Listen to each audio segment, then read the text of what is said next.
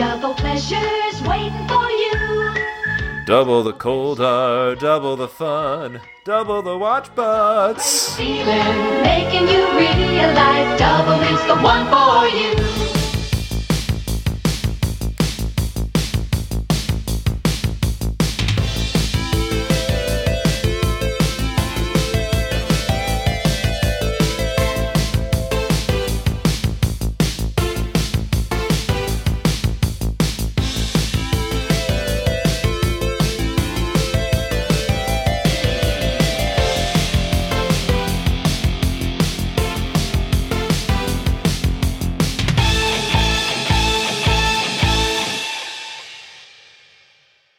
Hello, everyone.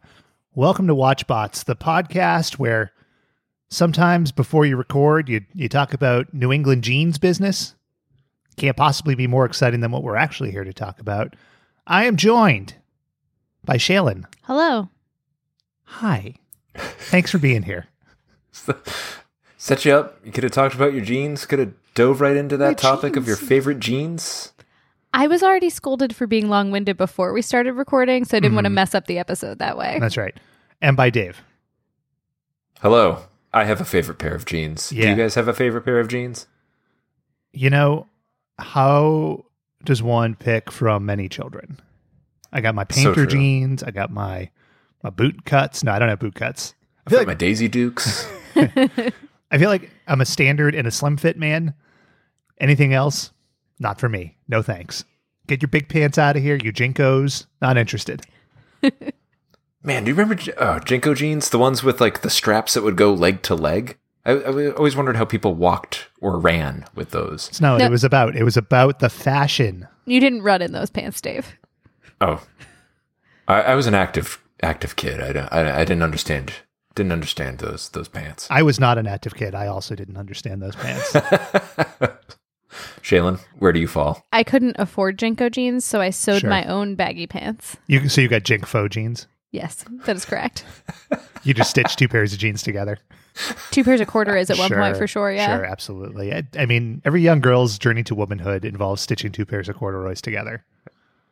I just got pants larger than I should have, and called those baggy jeans. We also could not afford Jinko. What do you think Jinko's up to today? Is they still making clothes? Absolutely.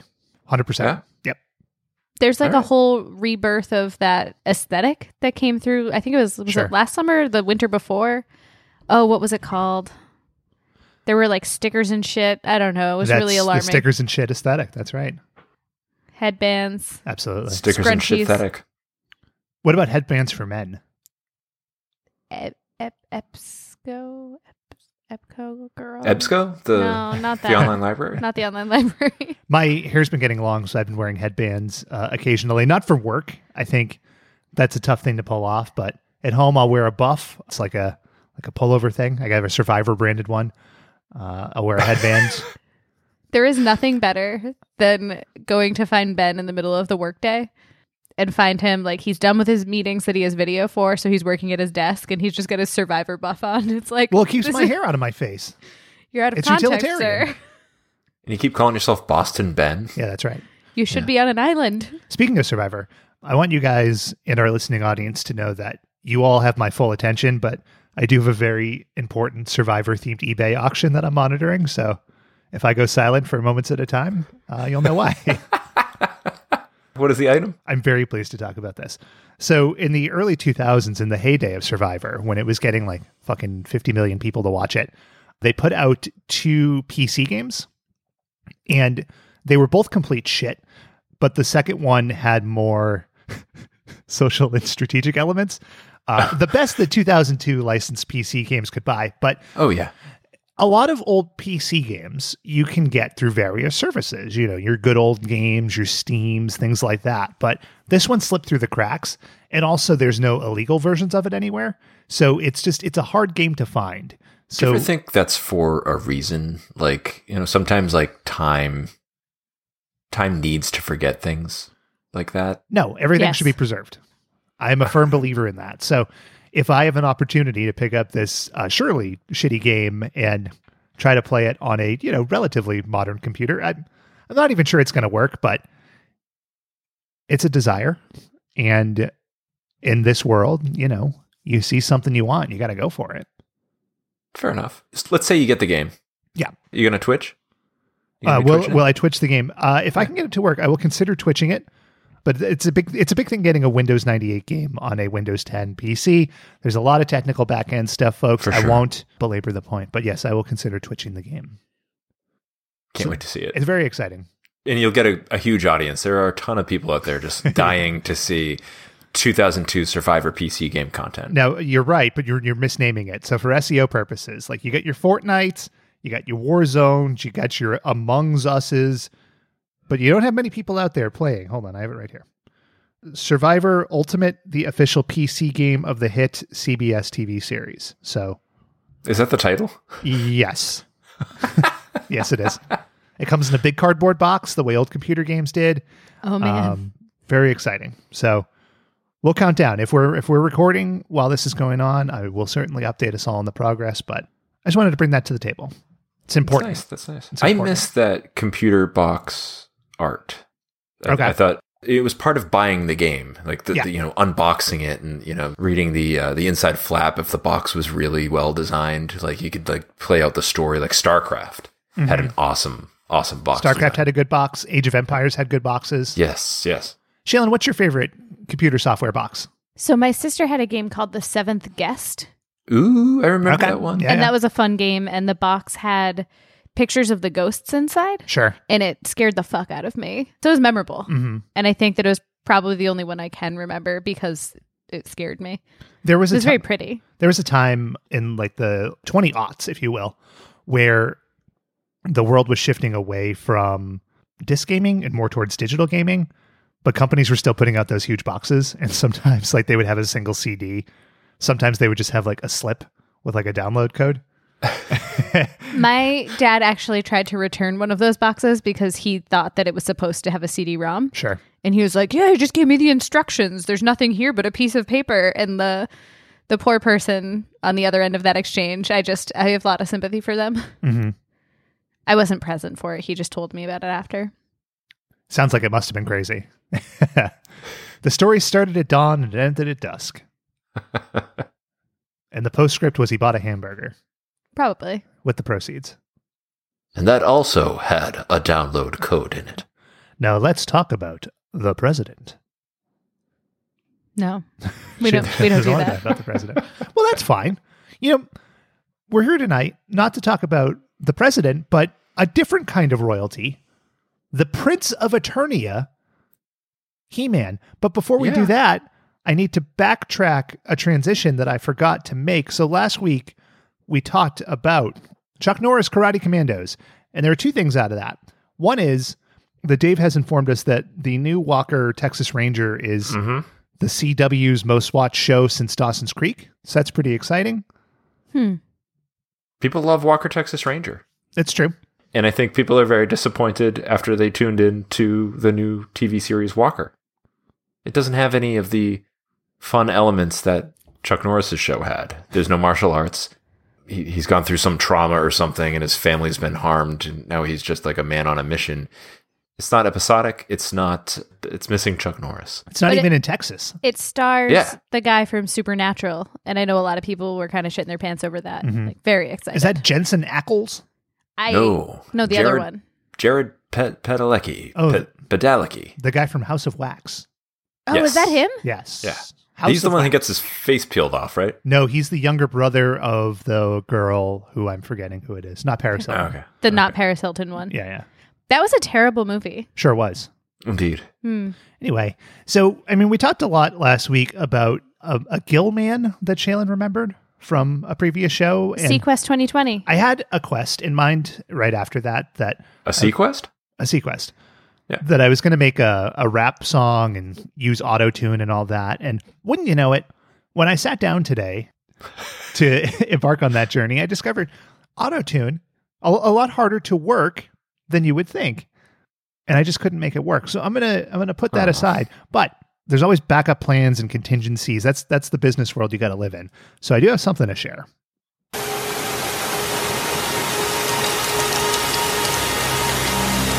I didn't kill my wife. don't care. Provasic. I crashed my car into the bridge. I don't care. Provasic. I don't care. Backup plans and contingencies. Oh man, I'm glad we got that one. You see what these constraints do to you, Ben? Yeah. They force you to innovate. Yeah. It's all about synergizing and iteration and things like that. So I don't know why I sound like Owen Wilson there, but These things sometimes happen. I don't care. you may have been channeling Owen Wilson at the time. I mean, who's to say? Nobody goes back. Could have been Texas bottle rocket. I don't know. Yeah, it there's was a there. connection Yeah. there. But we go forward like the president. And we're not here to talk about the president, Shaylin. Thank We're here God. to talk about a different kind of royalty. The Prince of Eternia. What an awesome segue. Thank you. Seamless. Like the food service. Shaylin, we're here to talk about He-Man and the Masters of the Universe. And we've talked about this, well, universe, for lack of a better term. Real early on in our run, we talked about the He-Man and She-Ra Christmas special. We also talked about an episode of She-Ra, Princess of Power, but we've never really come around to this central piece of 80s goodness. And here we are. And what gives you the right? Well, neither of you stepped up to choose the low-hanging fruit that is this exquisite cartoon. Sure. Mm-hmm. And so I decided that I had deferred long enough and it was time. Wow. Also, I had a crazy nightmare related to this specific episode of He-Man, and I was delighted to remember. And actually, when I Googled part of the plot, I found the episode, and I was so happy. Was the nightmare recent? Yes. Okay, and what was the nightmare? Also, my cats are fighting in the background. It's it's annoying as hell. What was the nightmare? Describe the nightmare. The nightmare was that we were moving into our new house, and there was a weird mirror. Mm-hmm. And then our boxes started fucking replicating, but with mirror images of themselves. Sure. And then we had to figure out which boxes needed to be unpacked and which needed to be destroyed. Mm-hmm. It was very frustrating. I mean, you could say that the dream also relates to Star Trek, Mirror Mirror. It was definitely Skeletor based. Also to that episode of She-Ra Rewatch, which also involved a mirror. It did. I think in the Oh, 80s, yeah. mirrors were up for question a lot. Mirrors were big circular Coke mirrors and like fuck mirrors you'd hang above your bed in like your swinger palace. That was the 70s. They still have those. Sure. I mean, they're still cool now, but I think that was the time that they really came to prominence. They're a bitch to install, though. Yeah, heavy. A lot of older ceilings can't take them. I would be afraid to hang a fuck mirror and then, sleep under it. How heavy do you think a 'Cause, fuck mirror is? I don't know. I wouldn't want a. I mean, as heavy as a mirror. I don't know. I could pick up a mirror. As heavy as this D. But what if it fell on you? Yeah, in what your if sleep? Yeah. But I don't live in like a skyscraper. I guess I'm just not. Well, glass falling on you wouldn't feel in your great. sleep? Yeah. Yeah. What you need is like a series of angles and pulleys, Uh huh. so that it's not directly above you, but you still get what you're looking for. I'm really uncomfortable at You this know who moment. loved mirrors? He-Man. He-Man. Did you guys watch much of Masters of the Universe in its heyday? I definitely watched it sometimes, but I don't have like a lot of specific memories of it, except this particular one because of Skeletor.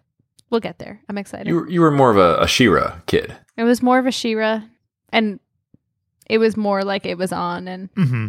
I did not watch a lot of He-Man. I think we've talked about this before. I think it was a little before my time. I did have a couple of the toys. My older cousins had a lot of the toys, and they watched He-Man a lot. So I heard about it, but never really saw anything. What about you? Well, I was a little baby. No, I didn't watch any of this. I was too small. Little baby Ben. I was up batting at the mobile, sucking on a bottle. I don't know what road you're going down, but it's gross. Don't do that. Change that diaper. That voice is terrible. I think it was the one where you were like, Benny wants a baby bottle. Yeah. Stop it. I hate it so much. I will leave. You will do this episode without me. I'll do what I have to do. But we'll see. I was a little baby. I didn't see much of it, but He-Man and the Masters of the Universe is the original show that was a toy that had a show based around it. So from the start, it was a co-production of Mattel on the toy side. Mattel, formerly a big-time toy company, now owned by Hasbro, and Filmation. So we've talked about Filmation a lot in the past. We've talked about the man Lou Scheimer, but they did a lot of the Batman cartoons, a ton of licensed stuff, the Brady Kids, Star Trek, at least 2 separate Gilligan's Island cartoons, which is fucking crazy. Yeah. I think one of them is based when one is not in enough. space, maybe. Holy shit. So it's called like Gilligan Space Island or something. How have we like not that. watched that? Shaylin, I don't know. Someone I know what I'm take a note, thinking please. for my turn. Hold on, I'm going to write that down. But the toy line was conceptualized and debuted in stores in 1982. So you had your He-Man and your Skeletor and your Beast Man. I think Moss Man came later. I was partial to Moss Man, but c'est la vie. But Filmation created the backstory right from the beginning. So you had that mix of fantasy and sci-fi, and they started to get the story out with the toys in the form of mini comic books that were these little pack-ins. I remember toys doing this or doing similar things like cards that were like a little bonus add-on. You don't get that these days. No. These days you're lucky if you get a package. The Aliens toys, the toy line had like little mini Dark Horse comics that came with them. Yeah. It was delightful. So if you got the whole line, you would get the whole story. And otherwise, you would never know You would what never happened know. in the middle of the story. I mean, that's the thing about Exactly. toys. It's all it's a scam. Right. A beautiful, delicious scam. I love it. And I would fall for it every time. No, I'll fall for it now. Continue to fall for it. Yeah, it's why I am the way I am. Yeah. Anyway, so the toy line was successful, but Filmation tried to pitch the show in different ways. So they tried to pitch it directly to ABC. ABC turned it down, and that was why they had to sell to Disney, because that was a bad fucking move. Big deal. mistake there. Why did they turn it down? Was it were they not interested in? Too many loincloths. I don't know. I was gonna say too glistening. Too many dweebs. I like too many dweebs. Okay. Mine wasn't as good. So they went down the route of syndication, which almost everything did. So most of the Filmation hallmarks are here. So you had a lot of reuse shots, just things you're seeing over and over. The transformation sequence, for one. Terrible walk cycles. Terrible walk cycles. Everybody running everywhere. Choppy animation. A little homoerotic. We'll just get it out of the way. But Just a bit. boys will be boys, you know? I didn't think it was that big a deal. Just because you guys have to sexualize everything doesn't mean that all these glistening men in loincloths touching each other is homoerotic. First of all, don't have to. It's choose to. Talking about their magic swords. This is one of those things, like, yeah, the internet gets a hold of these things, right? The internet out there, these kids in their basements, and they try to make He-Man like some kind of weird thing that it's not. It's a dude and his friends, and they're protecting Castle Grayskull. Like, it's not that big a deal. Yeah, he's got enemies to fight. Yeah. And he needs to fight them in the appropriate attire. He's got a magic sword that he never uses. And He just frankly, punches people. Wow, he doesn't. there's nothing that would change if he and Man at Arms were boning down behind the scenes. Nothing changes. It doesn't matter. Yeah, Yeah. It's true. bone down. That's right. Hashtag boning down. That's also the name of my upcoming HGTV show. And no, I don't know what the plot for it is, but it's called Boning Down. You take human remains and craft delightful around the house crafts. The show is entirely me installing fuck mirrors. That's it. The insurance on the show is extremely high. No, it's not. It's not that dangerous. because they fall a lot. No, they don't, because I'm good. I wonder if there's any fuck mirror death. There was a Final Destination person that died that way, but I think they were killed by like construction glass. But they like turned into jelly when the glass fell on them. Oh, I remember that one. It was gross. So we also had the same 5 to 6 people voicing everybody on the show, which is another way Filmation saved money. So Including one of the owner. Lou Scheimer, his daughter, a few different voice actors. The theme music here that we'll talk about, Haim Saban and Shuki Levy, who did everything. Also assisted by Lou Scheimer, again, under his pseudonym, Erica Lane. So he had his hand in every little piece of this show. The plot of the show, the overriding arc of Masters of the Universe is a little bit confusing to me. And I think we'll get into some of this, but at its core, it's good versus evil. But you have Prince Adam, who finds a sword of power, and he says a phrase that grants him, quote unquote, fabulous powers and turns him into He-Man. So he and his crew of various fellas and ladies They protect Eternia from Skeletor, specifically Castle Grayskull, which contains the power of He-Man, but they don't live in Castle Grayskull, and only He-Man goes in there. But Prince Adam is like 20, so were there other He-Men? Like, it's all... Yeah, is it like a Highlander or Yeah. like Buffy the Vampire Slayer kind of thing where it's like passed down from generation to generation? I always assumed yes, but now that you're questioning it, I'm questioning my entire existence. Like, this episode to me, I thought they lived in Castle Grayskull. And then they were like, nobody goes in Castle Grayskull. And I was like, then why is it such a big deal? And then it's because it had the power. the power is within it. But then they don't. I always live there. thought they lived there too. Yeah. Anyway. it's Have I already insane. told the story about the Castle Grayskull playset? I don't know. When I was a kid, we got kittens, and it was like a big deal because our pets, like, we went many years without pets.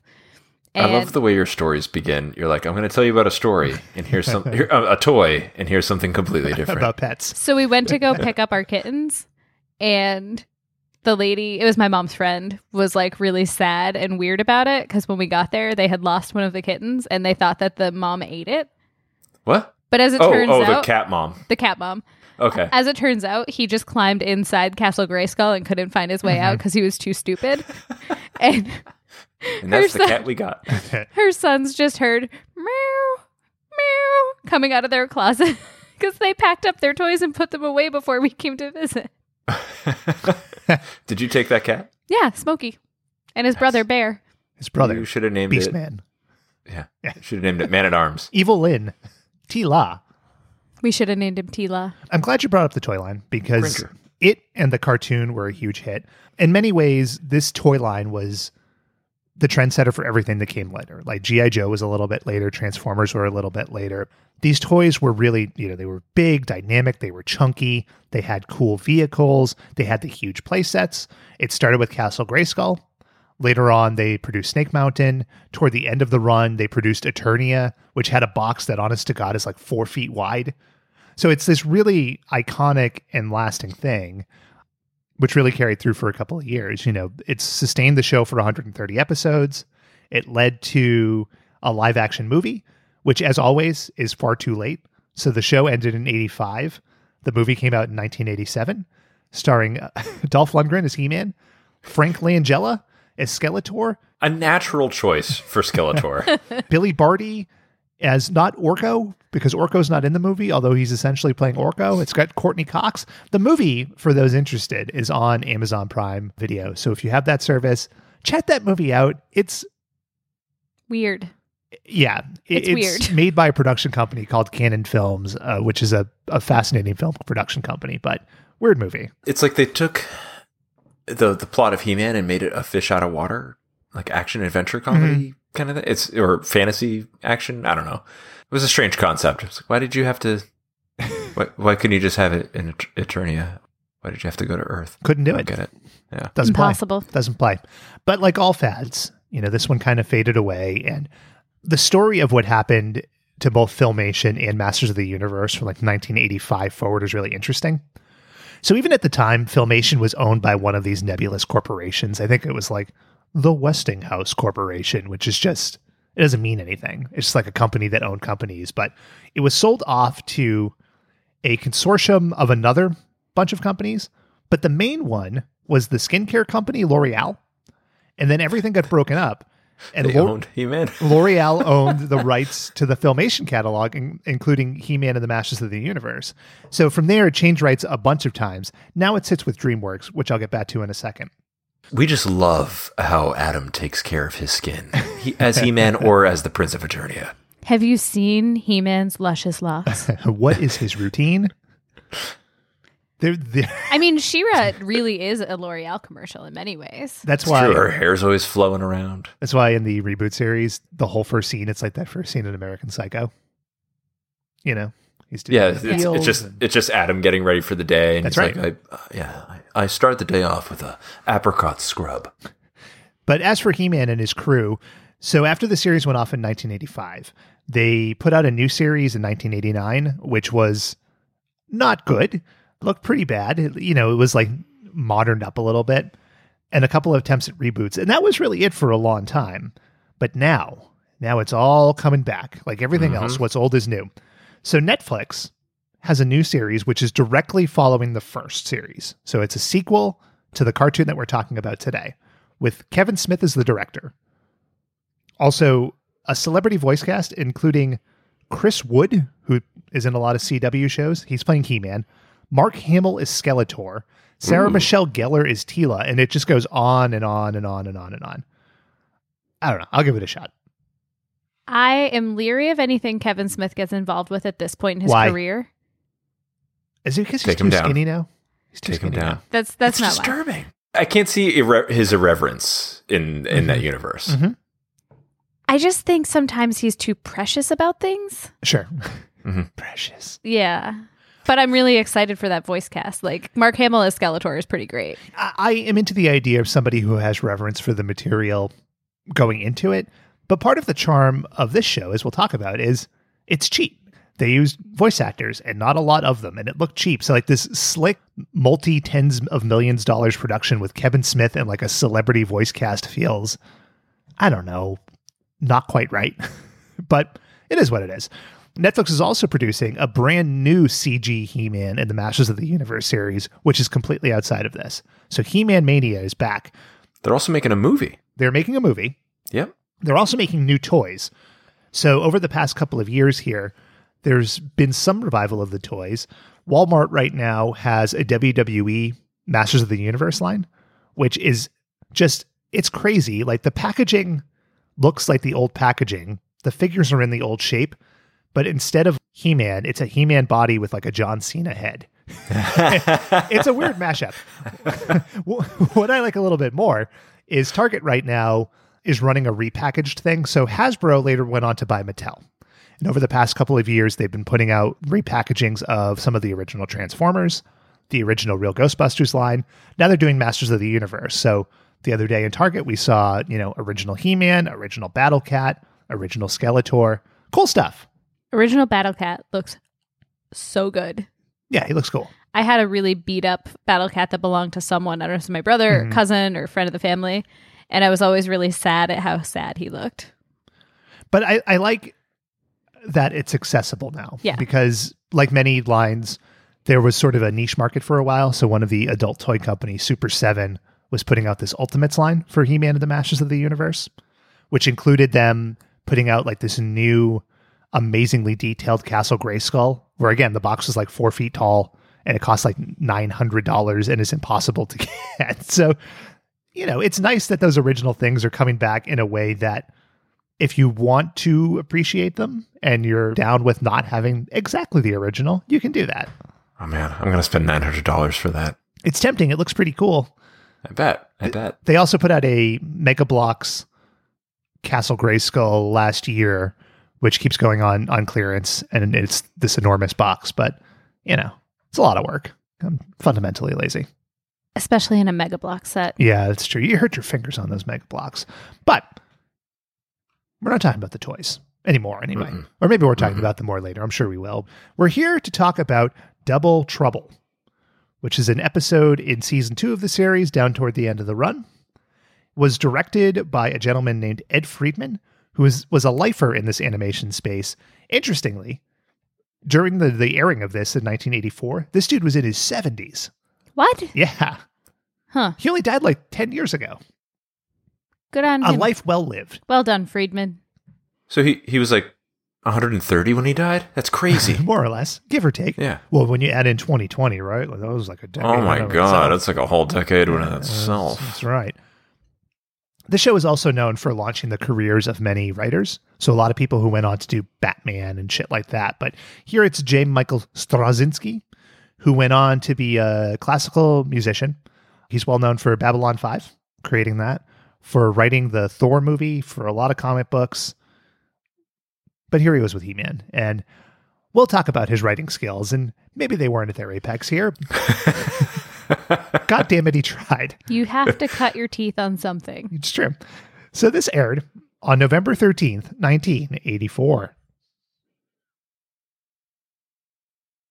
I sure do wish I knew what was going on back then. Yeah. There we go.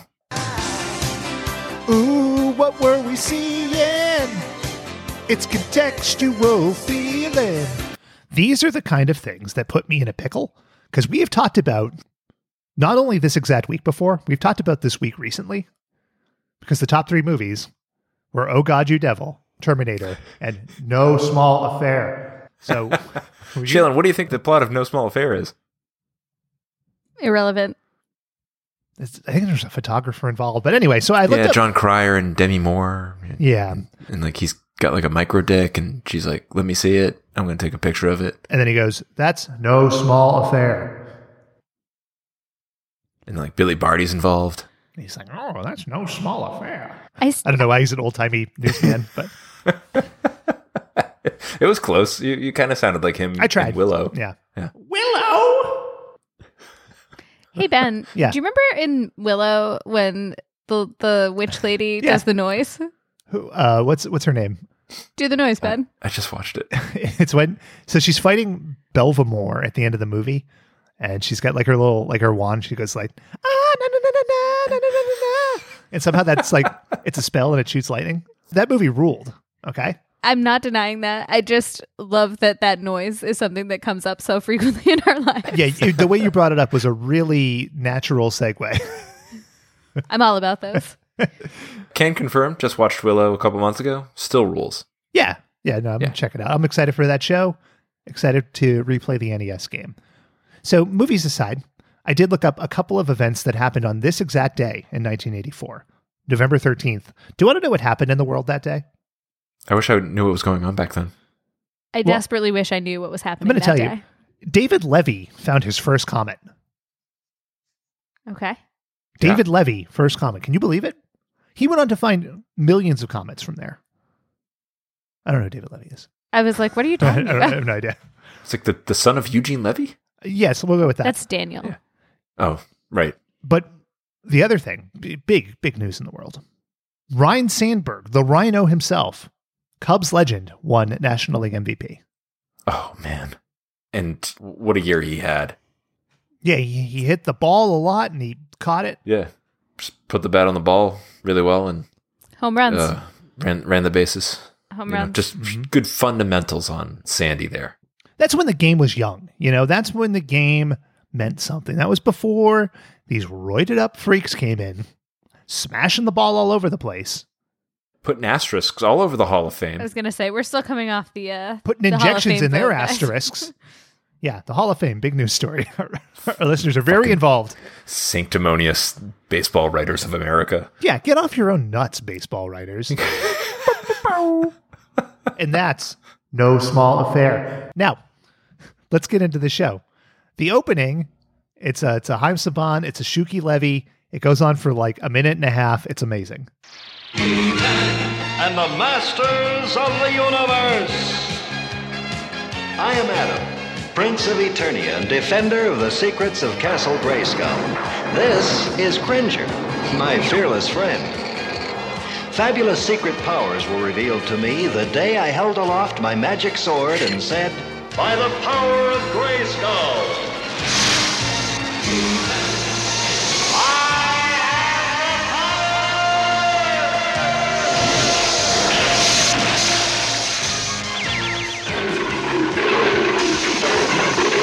Cringer became the mighty Battle Cat, and I became He-Man, the most powerful man in the universe. Only 3 others share this secret. Our friends, the Sorceress, Man-at-Arms, and Orko. Together we defend Castle Grayskull from the evil forces of Skeletor.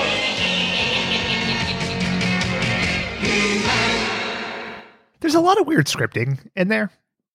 What do you mean, Ben? Like the use of the passive voice. Fabulous powers were revealed to me when I held my magic sword aloft. And you think, huh, By whom? By whom? Where'd you get the magic sword, Adam? Jesus. He's not on Eternia. Yeah, Jesus. Not even the right planet. That's right. I held up this magic sword and transformed. He's punching My the camera. clothes fell off. His clothes are falling off. The Lou Scheimer's signature pops up as it does on all these shows, and I fucking love that. Take ownership. I love Accountability. how different He-Man versus Prince Adam's voice are, considering it's the same dude. It's remarkable to me, and I love it so much. It's sort of okay. So it's sort of like the Superman Clark Kent thing, except the looks here are even closer. Adam, I'm just gonna say it, this guy's a hunk. Like, he's fucking ripped. Oh yeah. He has He-Man's You can see it through that tight shirt of his too. So it's literally like he holds the sword up, he goes through puberty, his voice deepens, and that's and he's wearing a loincloth. That's the only change. But what I will say, so part of the reason I love the change in voice so much is that I identify people more by the sound of their voice than by how they look. We go by the timbre of their voice here. Thank you. So I feel like I could have been as bad as Tila in not understanding the difference. We'll get there. That whole section just confused the hell out of me. I did not understand what was happening. So if I just changed my voice, Shaylin, you wouldn't recognize me? Hello. Is that what I mean, if I didn't know you and I it's talked me, to you like Dave. one time and then I didn't see you and then I talked to you another time and you had on different clothes and had a completely different voice, I'd be like, was that the same dude? Okay, but these people I'm see not sure. He-Man and Adam all the time. I'm not excusing It's their true. stupidity. I'm just saying that it's a better disguise than a pair of glasses. I mean, it's a good thing as we talk about the show. We'll say it here. Everybody's an idiot. They're all dumb. oh yeah. They're all really dumb. So Something on Eternia drugs are really good. as we go, Drugs. so we start here. We meet Skeletor, and he's not with Mossman. Again, I love Mossman. He was the best guy. He's with Beastman, and he's I with loved the Mossman Prophecies. Yes. My favorite movie. fantastic. And he's with Evil Lynn. And there's a lightning storm, and here you go. Don't laugh, Skeletor. That storm could bring the whole place crashing down. Snake Mountain can never be destroyed. Say what you will about these villains. I like that in the first 10 seconds, they're painted as complete cowards. They're scared of a storm, and then they all sprint up to the roof. That is correct. A strange opening. But this huge lightning storm that could potentially take down Snake Mountain, here's 5 seconds later. The storm, it's going. There, you see, I told you it was safe. Skeletor, look! There's a lot in this show of just, there are like 3 things we need to accomplish in this show, and everything in between, like, we're just extending the string to get to that next point, right? Don't think about it. Don't ask. Just go for the ride. Oh, you see, so I thought going through this episode, I felt like I had to make dinner, right? And someone gave me 3 different recipes for 3 completely different meals. And, I started following the first recipe, but it started at 3 and ended at 7, and it was 10 steps. And then they just switched the recipe about halfway through what I was doing and gave me steps 2 and 5 from the next recipe. That's what this episode was. It was just all over the place. It made kind of sense, like you were making a meal, but it was just like a bunch of different ingredients and different parts of instructions and recipes. It was so hard to follow. That's how you make a stew. That's right. Shaylin, what did this remind you of? So I like Dave's analogy because I watched in 2 halves. I started to watch the episode yesterday and then finished today. And I had to rewatch the entire thing today because I was like, where the fuck? How did they get here? What's going on? And as it turns out, there was no explanation. Right. And then like Orko's plot, which I'm sure we'll get to, or his side plot, whatever. It makes no sense. Like in the scenes that like just lead to nothing. Time filler. Yeah, there are many shows that we've talked about that they have a whiff of, you had 20 minutes to fill and you only wrote 16. This show doesn't have a whiff. It reeks of it. Yeah. This episode could have been 2 minutes long, but even to get to the central conceit takes almost half the episode. There's a side plot, which we'll talk about, that literally nothing happens. There are whole scenes that are just meaningless. Mm-hmm. And I enjoyed it. Me too. Thank you, Shaylin. Hashtag a good time was had by all. Hashtag thank you, Shaylin. So somehow this storm on top of Snake Mountain, it opened up the mountain, but it didn't scar the mountain. You know what I mean? Like, it didn't make a Mount Rushmore. It opened up a secret passage that had apparently been there for hundreds of years. Do you think that's how Mount Rushmore was made, Ben? Just Yes. lightning? Yeah. Yeah. It happens. Okay. an act of God. And that's how Donald Trump's going to end up on there. Strike of lightning. Well I deserved. have to go. Well As deserved. red as blood. Anyway, so they go into this cave that has been there for a long time that they didn't know about, and they find a mirror, and it's the mirror of Moravad. And the only way you can announce things in fantasy is with poetry. Beware the mirror of Moravad, where bad is good and good is bad, where one may come, two depart, but only one may have the heart. Hot. I've been to my fair share of poetry readings. I think Skeletor's cadence was pretty good. I think Skeletor did a beautiful job reading them. I like that it's always so. it's always in runes as well. They always speak English, but the words that they're reading are always in runes. You know? Yeah, it's a fantasy trope. I tried to spell out Moravad backwards to see if it was like the mirror of Erised from Harry Potter. Mm-hmm. I was like, clearly, they've got to be doing something clever with this. Nope, it's just Moravad, so they can rhyme it with bad. How did you spell Moravad? Moravad. See, I went Morivad. And when you spell that backwards, you get Davi-ROM, which is the CD-ROM of famed screen actor Robert Davi's filmography. CD-ROM form. Ahead of its time. They just play the clips of the movies he's in. Yeah. Right? It's like, oh, here's Robert Davi from License to Kill and Here's from Die Hard. From Die Hard and The Goonies. Yeah. No, we don't contextualize it. We don't even give you the words of what it's called. Give it the old... What? Anyway. Yeah. So they find this mirror, and Skeletor knows that you can use it to make a mirror image of somebody, and he's going to use this to break into Grayskull and get the power. But he's like, oh shit, who am I going to use? Fortunately for Skeletor, a candidate quickly becomes known. But who? We must hurry, Shadow Master, if we're to keep our appointment with our old friend He-Man. This music is so good. Asked and answered, folks. The music is excellent. I pulled the clip later of one song that I particularly enjoyed. So this is the character Koldar. And like, what He sounds like this. He sounds like this. Like, what a fucking dweeb this guy is. He sounds just like He-Man if he smoked.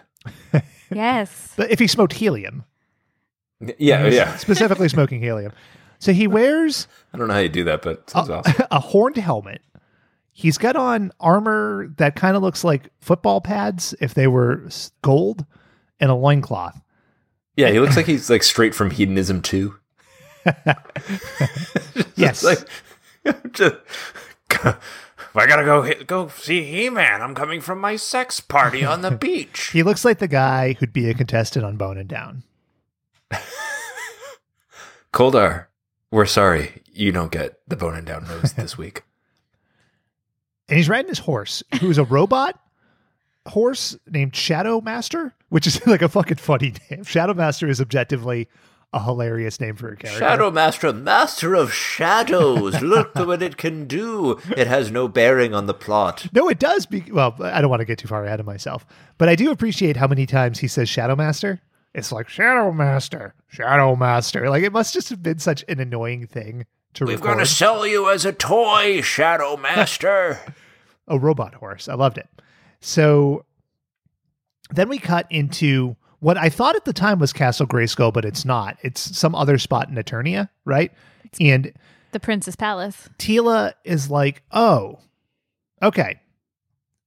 Adam, you're in your little leggings and shit. You got to come see Koldar. And then Adam does this. Oh, that's nice. Wake me when it's over. But, never mind. Okay. I found this very confusing for a couple of reasons. One, Teela and Queen Marlena look very similar. So at a glance from not having watched the show in a long time, I was like, oh, okay.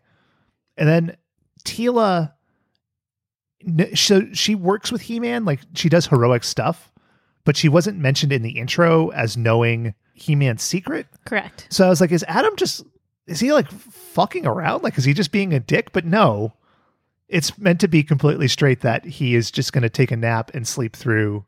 I was like confounded. I think it's because he realizes, much like we did very quickly, that Koldar is kind of a dweeb. Yeah, you think he just doesn't want to hang out with Koldar? Yeah, I thought it was like, oh, I don't want to see that guy. Koldar called, and his mom answered the phone. He's like, can I come over and play with He-Man? She's like, yeah, of course you can. And then He-Man's like, no, Mom, don't. I don't want to play with Koldar. He's a dweeb. But it was too late. She couldn't say no, and Koldar had to come over. And he was there. That's exactly what happened. And like Adam's weak lie worked, right? And she leaves, and then Adam's like, I'm turning to He-Man. And he sprints across. And we're going to play the whole transformation, of course. This is probably like the 12th time we've done this on this run of shows, but it's good. By the power of Grayskull!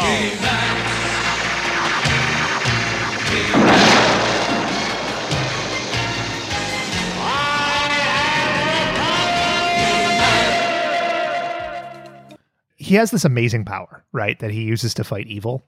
Mm-hmm. But he has to turn into He-Man for what is essentially a meet and greet. Yep. Like, it just seems like kind of a waste.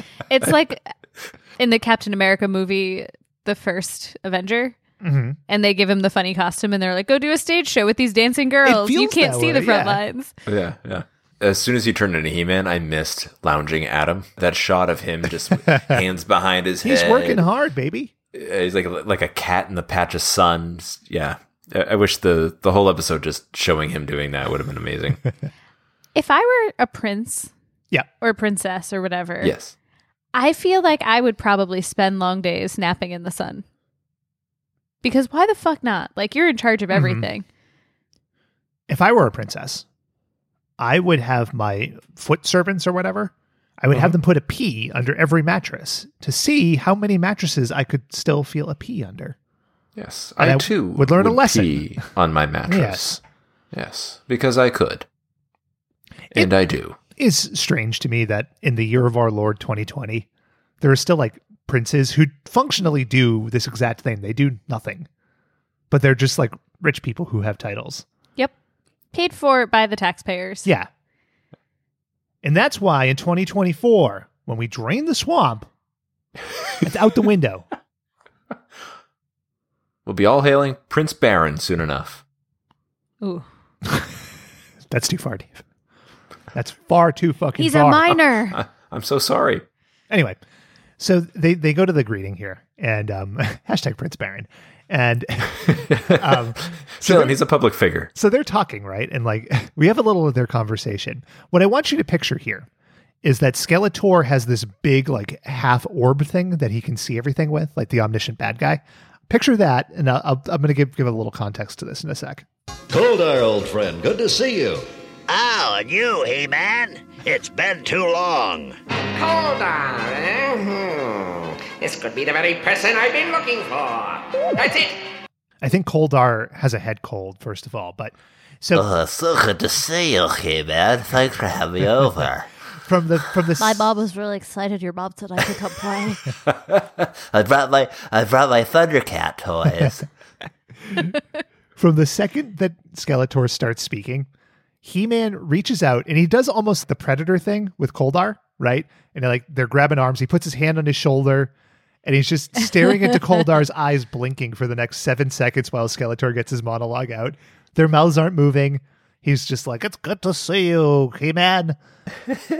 And then, hands on shoulders, just staring at each other while Skeletor plots. You've been pushing too many pencils. What's the matter, Dylan? Why is He-Man echoey? Everyone else sounds like just in a normal place, and whenever He-Man speaks, his voice is like amplified. Well, he has the power. Yeah, but does that happen? It's easier to change his voice than to animate him as glowing. It's part of the power. The power. It helps the timbre of your voice. See, I thought when his voice echoed just when he transformed, and it was like, I'm in this like chamber of magic and power or something, and then he just goes back to the normal Eternia world. But nope, his voice is always echoing. I would like to posit that the sound guy was lazy. No, incorrect. And he just didn't want to reset the reverb. Shailen, you've transitioned. Now you will stay like this until I have to transition you back. People don't come here to listen to Tech Goo Goo Gaga, right? They come here to have us go like, oh, no, the sound guy kicked him in the balls and then he fucking spiked the mic, right? And he was like, whoa, and it made him reverb. You know? In conclusion, his voice sounds like that because he has the power. Got it. And the Foley guy got a brick dropped on his head, and the blood got stuck in the soundboard, and was like, shit, now we can't change this. But we got a cartoon to produce. Yep. That's exactly. The guy was fine after the brick accident. He was like, the show must go on. Listeners, if you want to posit a reason why He-Man is echoey, hit us up at WatchBotSpot on Twitter. # Echo and the Bunny He-Man. So, anyway, so they're all hanging out, right? I like that. Slipburn. And so Shadow Master can disappear into shadows as they freak Orko out with it. And then Orko's like, I am going to do a magic trick. He's going to do a magic trick. He's a fucking sorcerer thing. Of course he's going to do a magic trick. He does magic tricks all the time. Oh, God, I hate Orko. But this is an important subplot because he leaves. He's going to get his shit. On the way out, Koldar says something truly weird about the robot horse. Now, Orko, you shouldn't bother Shadow Master. He's very sensitive. The music, the sing-songy dialogue, that just felt really odd to me. He's very sensitive. Much like my nose right now because I've been wiping it all day. So Orko disappears, and then some Vaseline. Some nerd from Eternia with like a Dutch boy haircut comes in. This page. Yeah, here he is. He-Man, an urgent message from Cathane. They're under attack by sandcrawlers. Ah, sounds like trouble. Sounds like the worst than my head cold. We have to go to Cathane. But first, I need some Mucinex. Oh my God! So they go to Caffeine. You think that's like caffeine? Yep. Okay. I posit that it's like caffeine. Brought to you by Coca-Cola. Go for a good Coca-Cola right now. That's right. Anyway, so they go to Caffeine, and there's these big, they're big red dragons, but they call them sandcrawlers. Whatever. And they're there because Beastman sent them there as a distraction, but it's a really confusing distraction, but we'll get there. So there's a bunch of these things.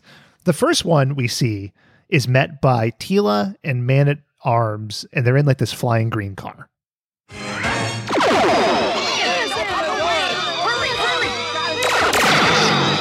Good shooting, Teela. That ought to scare it away for a while. So they had to rush to Caffeine. One laser blast scared that thing away from a while. Yeah, do the people of Caffeine not have... They have no He-Man. A laser? Nope, they got nothing. It's not even a He-Man. It's Teela. She has no powers. Well, she has lasers. The power of good aim. That is more than I in and have. of itself. She's a real Annie Oakley. She's the Annie Oakley of this show. She's a regular Hawkeye. Mm-hmm. Could be. She doesn't have a bow. No, that's Bo. Bo has a bow. Bo has a bow. Another nasally man. Yeah. With great abs. Oh my God. And nipples that could cut glass. Mm-hmm. The best kind. Something to dream about. So they shoot down this. Shaylin married you, Ben. That's right. This dragon. And they go, those glass cutters. Were your vows? # glass cutters. 1 down, 3 to go, which insinuates that there are 4 sandcrawlers. Correct. And then yes, Shadow Master and fucking Koldar are flying over. A rope shoots out of Shadow Master's chest. Now, Shadow Master is the size of a horse, and it looks like a regular rope. But by the time it gets down to this enormous sandcrawler, this thing's like a fucking oil pipeline. Like, it's just huge. And immediately it wraps itself around the sandcrawler, which falls down. So that's 2 down. So in theory, there are 2 left. He-Man flies in, and another separate green car, and he's like, well, I'm going to confuse you. And he's just like flim-flamming all over the place. He confuses and makes the sandcrawler dizzy until it falls down, which is 3. And then Shadow Master and Koldar tie up 2 more separate ones, which now makes 5. So the math, bad math. Well, they had to tie up one of the ones that had been previously defeated so that it wouldn't escape. Maybe. Bad math in cartoons is not something I will accept. I will not accept these factual errors. Animation can be terrible. The sound quality can be poor, but do not fuck with my arithmetic. I am trying to add. My favorite thing, like the rope coming out of the horse. There's one scene where the rope finishes, and it just looks like the horse is cutting this big white dookie. It's so funny looking. Out of his metal ass. He did it all for the dookie. Yeah. Come on. The Dookie. How many coils of rope do you think that Shadow Master has embedded within his chest? And this laser robot horse, how many ropes does he have? Unlimited supply. Okay. He manufactures them as he flies. Okay, you think like he brings in clouds and it's like a cotton candy machine in there. Yeah. So he's- I think it's literally his poop. Whatever he eats or consumes turns into rope. So And then he scats it out. are you saying like he's part horse, part robot? I thought he was just all robot. I don't know. I don't understand Eternia. Maybe the robots need to live. Anything can happen there. Anything. Yeah. It's a place of magic and fabulous powers. And probably very good drugs. So we know that there are between 4 and 5 sandcrawlers. Shadow Master's flying over 2 of them. And instead of cleaning up all of them and getting them out of Caffeine, letting the fine people of Caffeine go back to their peace, he only decides to pick up 2 of them. Come on, Shadow Master. Let's take these sand crawlers where they can't do any harm. This looks like a safe place. Cut 'em loose, Shadow Master. Pick them up. 6 seconds later, looks good. Hopefully these sandworms don't crawl, a half a mile. They can't break this loosely coiled rope. I mean, The Dookie rope. it's kind of magical. They had to get out there. But again, it's just the plot stringing along here because you need to get to the true distraction, which is Koldar hears a woman screaming help. And like all good nasally warriors, Koldar very, very horny. So he lands in the cave where he hears the distress call. And here's where shit gets fucked up. Are you all right? Can I help you? Too late for that, Koldar. Too late to help anyone. Including yourself. Evil Lynn. Got him. She reveals herself with this big arm flourish. So let's take a half step back. So the plan of Beastman, it couldn't have just been, let's have a woman in distress. It had to be, we need to set up the sandcrawler thing. Mm-hmm. And then we just know that Koldar will use like the horseshit rope to drag these things away. Evil Lynn will hide in a cave. Koldar always flies east. In a completely separate location. And we will ensnare him. Like, what would have happened if it was that venerable man-at-arms that had come in there? What would they have done then? Actually, they probably could have just made a copy of him. It didn't have to be Koldar. It didn't have to be Koldar. Yeah. The layers. But they wanted Koldar. They preferred him. For some reason. It's like, I prefer a certain kind of ice cream, but if all that's available is the other brand, I'll eat it. Yeah, you like prefer a certain kind of nipple on your man, and if it happens to cut glass, then you'll marry it. Yeah. Just the one time, though. Hashtag Right. heart of glass. Hashtag nipple of glass. I wondered if the lady in distress was supposed to be a backup plan. Like, they thought that the Sandcrawler guys were going to be enough to, like, capture him. And when they weren't, they were like, well, shit, what are we going to do now? I know, lady in distress. So you're saying there was more nuance to this than meets the eye. I'm saying that if you want to afford some intelligence to either the writers or the characters, that there is a way to do it. Well, you know what? I do want to afford some intelligence to these characters. So thank you so much for bringing it up. You're welcome. All I'm saying is the sandworms were Julie and the peppers. Mm-hmm. Dice up the onion, and next thing you know, you have to turn the heat up on the oven and watch the rice boil or something. It's like, where are we going? Where is this going? I have no idea. Well, the heat has been turned up. Mm-hmm. On Koldar. Oh no! Why, it's me. What? You, but you're opposite. The mirror makes the reverse of whatever it sees. Well, double. Mind you, this is like 9.5 minutes into the episode. So we have a lot of setup to get to this fairly simple conceit. We're back to the mirror, which we introduced 30 seconds into the show. Yeah. In case you forgot, we need to restate 9 years what have this passed. does. This pet cemetery mirror. As Koldar, I forgot to mention something. Something that is very important here. We said that Shadow Master being able to turn into Shadow meant nothing. But in fact, it means something right here because Koldar goes into the cave with Shadow Master and he says, Shadow Master, hide in the shadows. And Shadow Master retreats back into a shadow and is therefore invisible, right? Right. Yes. They make the double. The very next cut is they go, Shadow Master is no longer in Fucking Shadow. Shadow Master. He's hanging out, but maybe it's because of these. These magic stones will let us control the beast. Skeletor is holding stalagmites or something, prisms of some sort, these magic stones. Little healing crystals. Yeah. Yeah. They lured Shadow Master out. It's fine. The ionic properties of these crystals will allow me to control Shadow Master and heal my cancer. Just awful, awful stuff. I just love the convenience of it. They started to write the cartoon. They get to this point and they're like, oh, what do we do with the horse? These magic stones will take care of him. So they could have used the magic stones to control Koldar. They didn't need the mirror. So I like when cartoons introduce like new gadgets or like artifacts that pretty much cut the legs out from underneath the main artifact that they've introduced. It's a good time. Yep. Yeah, there's just things upon things being introduced here because not only does he get magic stones, he also gets like this sleep ray thing. It looks like a lightsaber with the idea that if fake Koldar sets it off, it will make everyone in Castle Grayskull fall asleep. Because it's a cartoon, you can't kill anybody. So Skeletor's goal, it's not to like permanently rid himself of He-Man and the crew. It's to make them sleepy so he can get the power and then he'll wake them back up. So he can wield the power. To what end? Who's to say? It seems to me you could do both. You know, here's a bomb. Here are more magic stones that will blow up and kill He-Man, but no one dies. It's fine. You can't sell toys of a dead character as easily when they're not trucks. Not true. Damn it. I was going to say Optimus Prime. And you beat me to the punch. Yes, I did. They sell figures of dead wrestlers all the time. That's true. Yeah. They sell figures of a lot of dead people. Yeah, that's right. But when it's the character who dies versus the actual human being, somehow that's more difficult. It's weird. In the World Wrestling Federation, these superstars are larger than life characters. Yeah, they live forever in our hearts. Yeah.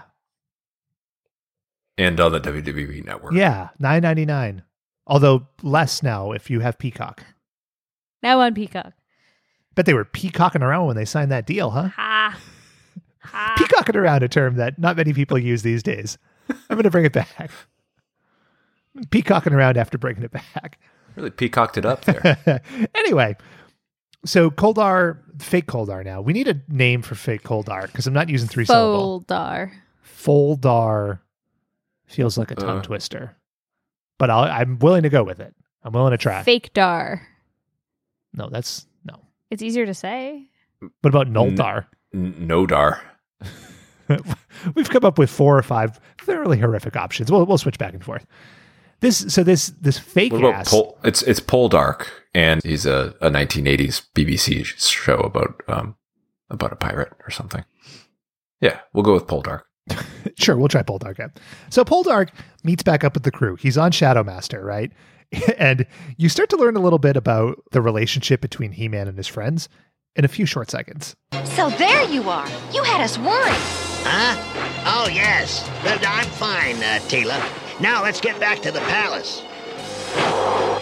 I've never seen him so impatient. What? He just said he wanted to go to the castle.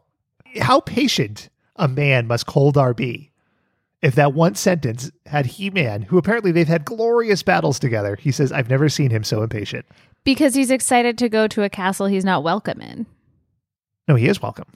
But he's not really. Yeah. Because they're going to the palace, not to Castle Grayskull. The point is, something's amiss, but nobody knows it. So they go to the palace. And I don't know that I grabbed this whole conversation because it goes on for about 4.5 minutes. But it's like, you know when you're talking to a little kid sometimes and like they try to like semantics you?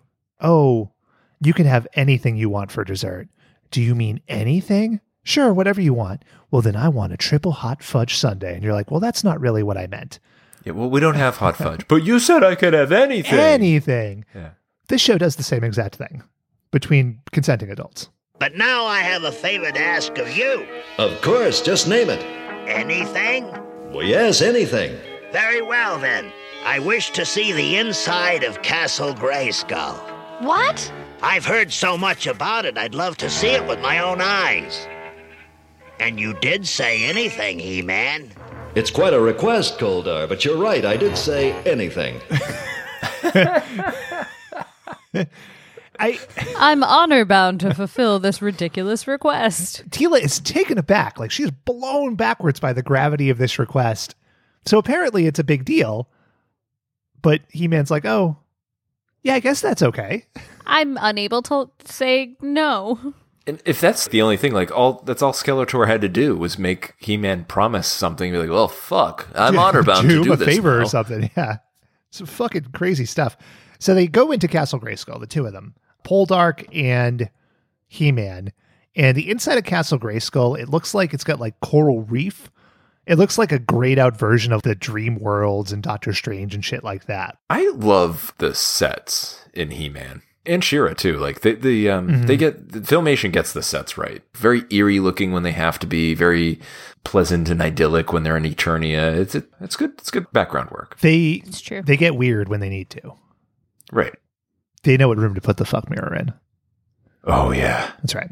Yeah, you hang it up. You get those anchors in the ceiling so that thing doesn't come down when that van's are rocking. Mm-hmm.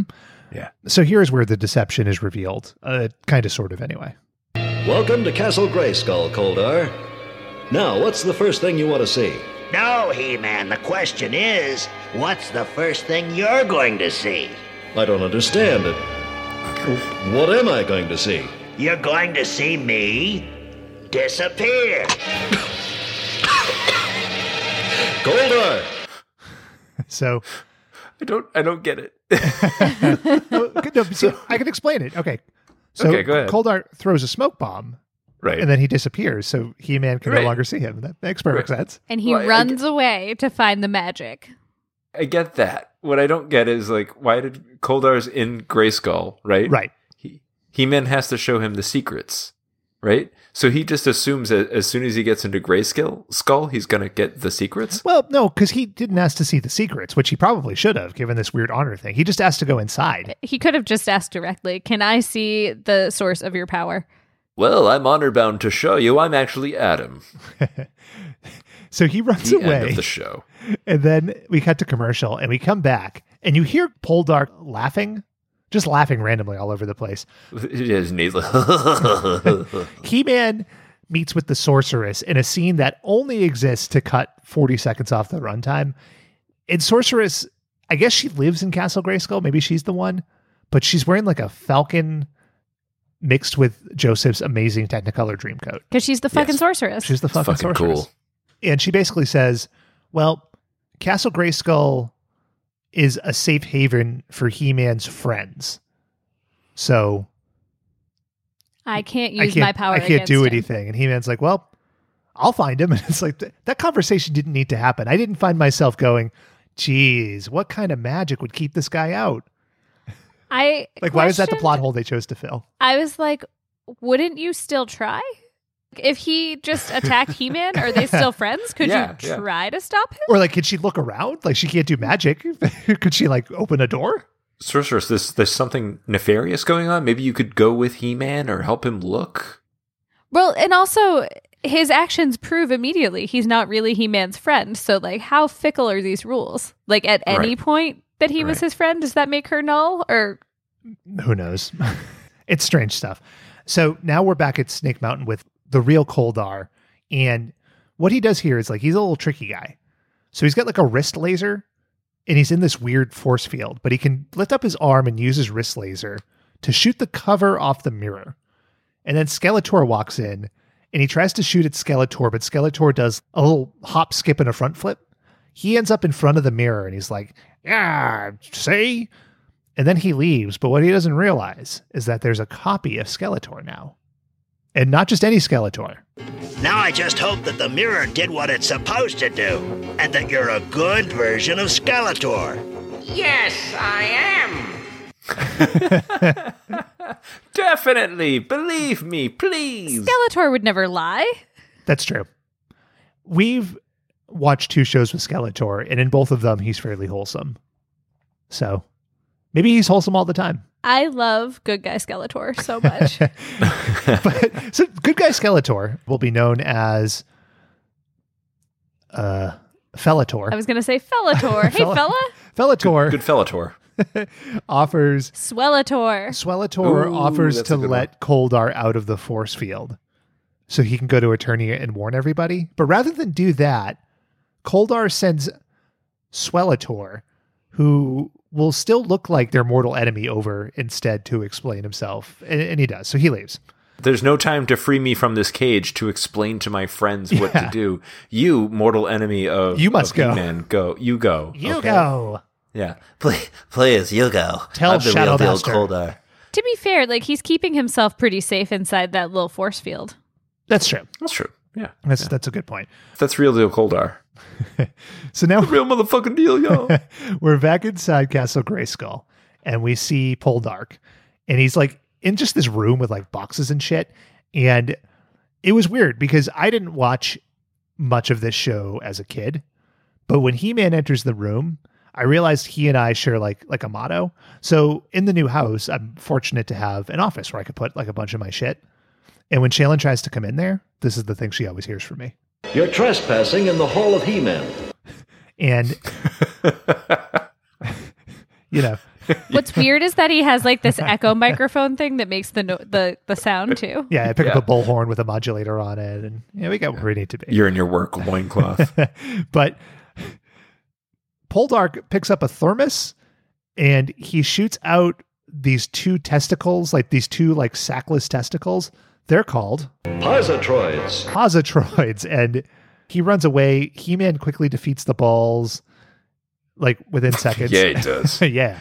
Hell yeah. It's like the person who wrote the episode had seen an episode of Get Smart recently, and they were like, "Oh, this is going to be funny." It's like the He-Man version of messing with the gadgets. Yeah, I guess. I mean, I didn't say they did a good job. Messing with the gadgets.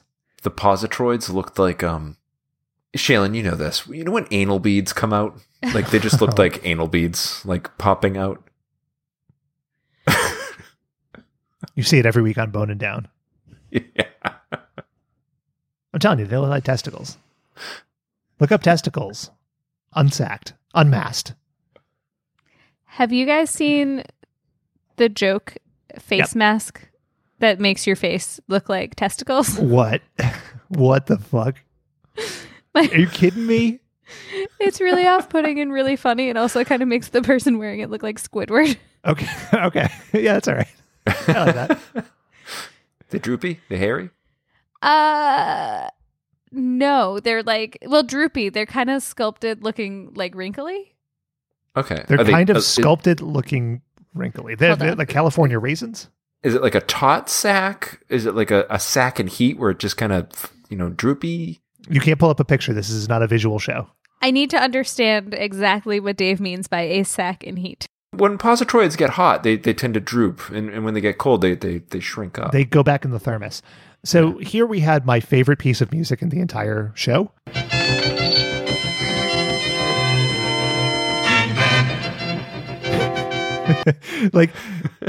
So the transition between scenes is often this big spinning He-Man logo, and it's He-Man. I love how subtly they brought it into some of the other music, just in case you forgot for a quarter second what show you were watching. They're always happy to tell you. Really inspired Denver the Last Dinosaur. So then that same Dutch boy from before came in to meet Man-at-Arms and Tila, who are in Eternia again. They're not at Castle Grayskull. And he brings in Swellitor, who's like, listen, I'm good Skeletor. You got to believe me. And they do. And then they go back to Castle Grayskull where they already were and were uncomfortable with the situation, but they just completely left. Swellitor discovers the freeze ray, freezes himself with it like an idiot. They shoot it, and then they go, this guy's telling the truth. All of this is like, the real Skeletor would surely never show us a deceptive plot. What are we doing here? Right. Well, he should thaw now. He got frozen or something, right? For like a quarter second, yeah. Yeah, and they're like, he needs to thaw. They need to thaw him out, yeah. And they do immediately. Like I want to see the thawing process. Like he's got like a little hot pack around his head. They could have had that instead of He-Man talking to Sorceress for no reason. There's a lot of things that happen here for no reason. Yeah. But now we come to the crux of the episode. We really meet the most important character. And who might you be? I am the guardian of the secrets of Castle Grayskull. You have come for the power? Yes, of course. This is the guardian of the secrets of Castle Grayskull. He looks like a horny, like literal horns, Olmec from Legends of the Hidden Temple. That is accurate. He has a voice that is reminiscent of another humongous pop culture character. Now entering the World Martial Arts Council arena. Hien, Erwen, Ki, Simbo, Tsunami. That, of course, is the announcer from WMAC Masters, the Fox karate show from the 90s. See, I thought it sounded like, did you ever see John Carpenter's Prince of Darkness? Yes. This is a test. This is only a test. It sounded like that. Very much like that. But the Guardian's whole job, it's to guard the secrets of Castle Grayskull, which makes the rest of the castle fairly irrelevant. But its mode of protection is to tell, like, a riddle, and it's like, what do you want the power for? And the answer is so fucking obvious. Yeah. Like, if you choose bad power, something bad's going to happen to you. So just lie and say, for good. So he asked the question. Chose Paul. And they zoom out, and there's fucking 2 doors there. There's not, like, 70 doors. There's 2 doors. It ges better. And Poldark's like, I want the power for power. And the Guardian says, the door on the left. Why does he listen? Why doesn't he open the door on the right when he knows? Because Poldark is an idiot, just like Koldar. They're both dummies. Koldar is not an idiot. Poldark is. But, He's opposite. Opposites. But then again, he doesn't have a choice because once he said his answer, the left door opened, the right door is sealed shut. That's true. By magic. Anyway, here's what happens. That is the light that reveals your true self. For that is the wrong goal. It wasn't Koldar at all. It was a double, a mirror image. But an exact replica. How would you know it's a mirror image? A facsimile. I can't get over this idea. Like, this leaves so much to chance that you're going to do this riddle deal, right? And you assume that a bad person won't lie, which is crazy. But there are still only 2 doors. Like, if the person lied, they would get the power. There should be hundreds of doors. Let's go back to Indiana Jones and The Last Crusade, right? Like, Yes.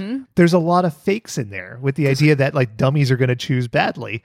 The smart person will choose correctly. Like, they'll know what to look for. He was but a here, carpenter. It's like, he was humble. You're like left or right. It's 50-50. Like, that seems awfully haphazard. The penitent man, the penitent man, the penitent man. I was at the grocery store tonight, and I do this every week. I go up and down. When I'm ready to check out, I go up and down the aisle to see which cashier I think is a good cashier. And I choose poorly every time. Sure. This woman I had took like 15 minutes to check me out and bag my groceries. It was ridiculous. And all I could think of was Richard Harris's Crusade Night telling me, you chose poorly. And then I shattered into the mirror image. It happens to the And best a of good us. time was had by all. Yeah. The facsimile, a copy, a double. A mirror image. A reflection of himself. I've still got the power. Charlotte, I have the power. I'm so happy for you. Thank you. So now they cut Get to out of my office. They cut to commercial. We're still in the crux of the action here. The real Koldar is missing. There's a Swellitor running around. But we come back from commercial. And what do we see? This entire misplaced scene. He-Man, I've been looking all over for you. I wanted to show you that new trick I came up with. Now just let me get my stuff, and I'll meet you at Man-at-Arms Lab. But poor Orko. I guess I'll have to see his trick later.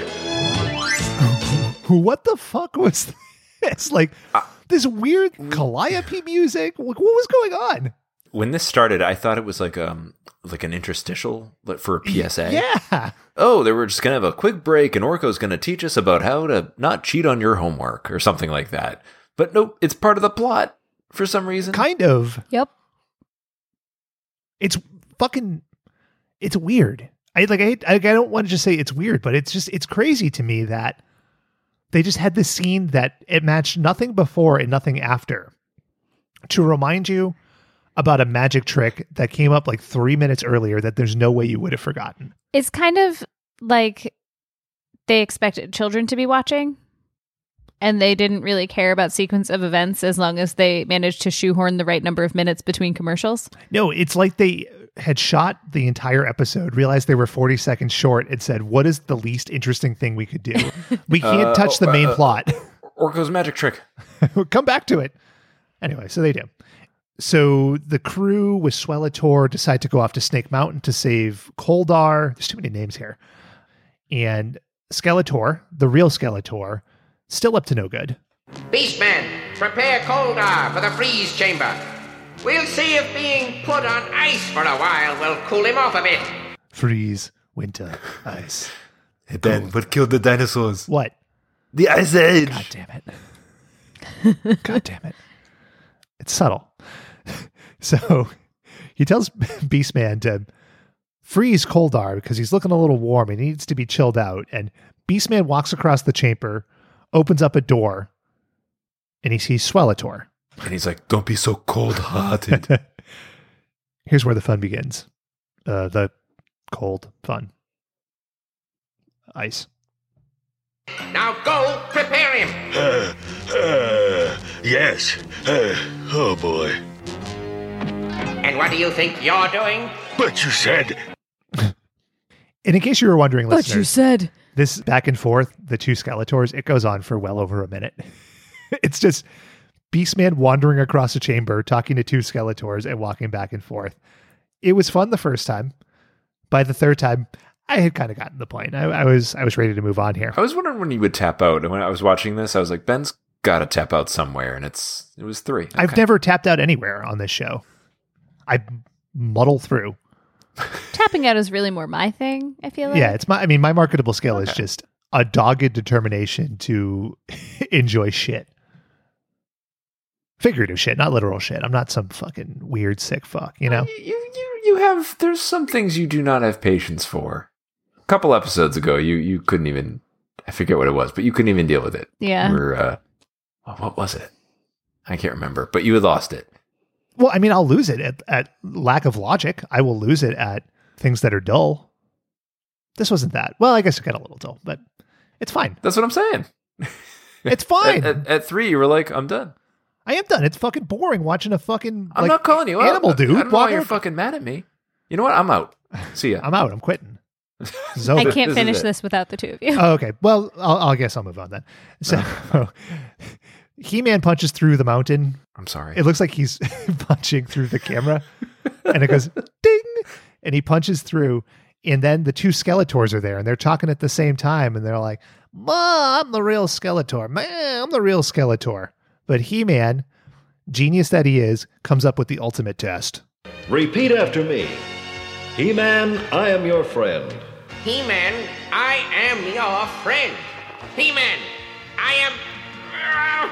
I can't do it, and I do not look like you. So he zaps away and leaves Snake Mountain undefended, so He-Man and his crew take it, and Skeletor can never return to Snake Mountain. Or I'm assuming that's what happened. They don't say it. Would seem like a wasted opportunity to not do that. This is the point in the episode where I was like, but wait, what? What do you mean? Here was the point of the episode? No. It wasn't the sandworms or the mirror of Muravad. Right. Like Skeletor zapped away, but ostensibly he still has a bunch of dudes to protect his shit. I mean, maybe not, because Swelator walks into the mirror, breaks it on the way through.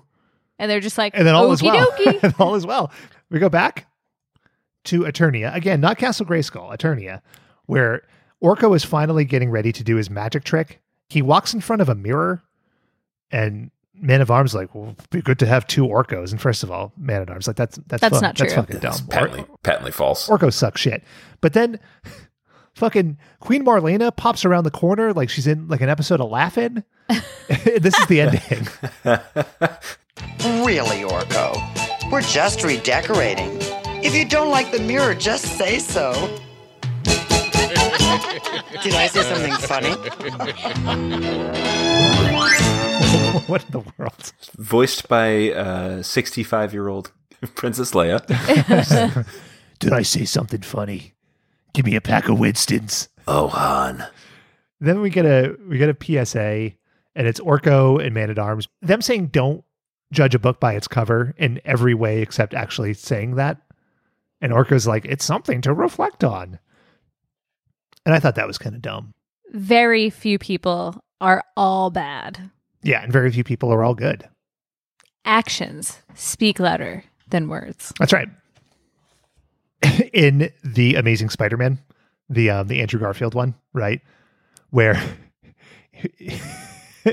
they can't say, like, with great power comes great responsibility, right? Because I guess they thought that line was played out. So they had Uncle Ben stammer through like this 40-second speech being like, oh my God. When a man is given, a lot of power, he has to do everything within his power to do the right thing with that power. And it's the most You have to be responsible with that power. There's something a to lot be of said things for that come with simplicity. it. That if you could do good things for other people, you had a moral obligation to do those things. That's what's at stake here. Not choice, responsibility. That's one of the best Honest trailers. Yeah. The line where they say they struggle through trying to find a different way to say this very iconic line. But anyway, that's Spider-Man. And we're going to grade this on 1 to 5 magic stones. We'll start with that. 5 magic stones. Wow. This cartoon has everything I want in a kitschy, nostalgic cartoon. Uh-huh. The animation is kind of shitty but funny. The voice acting is hysterical and lovely. The music kicks ass. The plot is hard to follow, so much so that I'm not bored. It's so insanely filled with holes. You were like, yes, I like this. Exactly. I'm into it. Okay. Dave? I have all the same reasons that Shailen has, but I'm going to give it a 4. Okay. Because of the plots. It's just too complicated. That's fair. Because of what's missing and lacking, and the things that they decided to add in to make up for the time. Like it's very jumbled. But to echo Shailen, much like He-Man's voice, yeah, the animation is shitty but fun. The voice acting is hilariously shitty. It's good. I will split the difference. I will say 4.5. The more I think about it, the more I liked it. Like in watching it, I was like, yeah, this is okay. But then I keep thinking about the weird dialogue and the weird stilty action, and that it is incomprehensible, but it's incomprehensible in a way that you want to see more of it, right? Some shows we watch are so fucking opaque that it's like, I don't want to see the Adventures of Conan anymore. But this, like, it's so fucking You're wrong, goofy but that's fine. and half-witted that, yeah, I'm feeling it. And would you show it to a child? Yeah. Absolutely. Too homoerotic? No, just kidding. Just playing. I would totally show it to a child. Too much muscle. Too glistening. Too glistening. Gross. Yes, that's right. Too glistening. Those glistening magic swords. On tonight's episode of Bone and Down. Now, Shailen. Yes. As is the burden when you pick the show, you must also, talk the talk and walk the walk of a game. I would like to welcome you guys to a game that is entirely subjective tonight, which means that there will be no winners, and in a way that makes all of us a winner. Orko talked about how actions speak louder than words, but not everyone is totally evil, right? Mm-hmm. It brought me down this path of thought where our 5-year-old for the last couple of years has been really fixated on, is it a good guy or a bad guy? And is he all good or all bad? And what caused this character to decide to do the bad thing? And when did they change and why? And all his motivations. Hop off the good foot and do the bad thing. It's a lot, right? Like it's pretty heavy shit. And so my original thought was I was going to find examples of the bad guys in cartoons doing the good thing, right? Okay. That, as it turns out, is extensive research that I was not equipped to handle in the short amount of time I had to dedicate. So instead, I have a list of very bad guys and some good guys. And I'm going to charge you with coming up with a plot for their show where the bad guy does something very good or the good guy does something very bad. And I will rank you on creativity, believability within its own universe and how much we laugh. Okay. Are these real good guys and bad guys? Yes. I'm as confused as I was when they were explaining how Castle Grayskull worked, but it's fine. So. Confunded. What is the name of this game? Duality of Man. I love it. I'm in. All right, Ben. You're going to start us off. Okay. You are going to tell us a story. Uh-huh. A Teenage Mutant Ninja Turtle related story. Uh-huh. Where Shredder has to do something as a good guy. Uh-huh. Tell us his motivation for changing and what he did. So our old pal Shredder, Masato Yoshi. No, wait a minute. He was the good guy. Anyway, Shredder. He's got this plan, right? And he's gonna poison the pizzas that the Ninja Turtles eat so that he can steal the power and rule New York with them. But when he goes to the pizza place, right, he sees that it's being run by this old fella. He might be Italian. He might not be. I'm not going to do stereotypes here. And he accidentally slits the guy's throat and leaves him a widow, and the widow is dying. So Shredder decides to play it straight and run the pizza place like good for a few days until the widow's back on her feet. All right. And it's called what is this episode called? Shredder's House of Pizza. It's called a Shred of Dignity.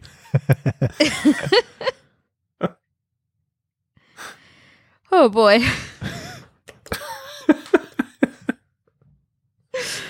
All right, Dave. Okay. You're going to tell us a story about one time on Star Wars when Emperor Palpatine did a good thing. And you have to tell us why he did it and what was the outcome. Okay. So what was the good thing he did, why he did it, and the outcome. All right. So this is harder than I thought it was going to be. You chose the most evil man in movies. Would you prefer a different character? Because I'm willing to bet. I'll take the challenge. Okay. Palpatine discovers that Rey is his granddaughter. And he goes to take her from his daughter or son. It's not explained in the movie at all. It's really annoying. And it turns out that there's another kid there too. They have two children. There's Rey, and then there's another kid, and he's a boy. And the boy is crying, and he's hungry, but Palpatine just wants Rey, but he can't stop looking at this boy who's crying and hungry. So he takes the boy and he holds him, and Palpatine, with all his Sith powers, breastfeeds him. Sure. Yeah. And he keeps talking about colostrum and how Sith are rich with it. And he feeds the boy as the boy is sated, and he hands him back to the mother and father. But he can't take Rey for some reason. So then he leaves. And he leaves Rey behind, and he leaves the mother, father, and a little baby boy fed with Sith milk, all, just satisfied. You could say a lot of things about what I was expecting from this game. The phrase Sith milk never crossed my mind. Why? Yeah. Yeah. And what was the name of this? Sith milk. Is it just called Sith milk? Star Wars episode 6.5, The Sith Breast. Interesting postscript to that story. Sith milk proved to be so popular, you'll see it on the shelves today. Silk.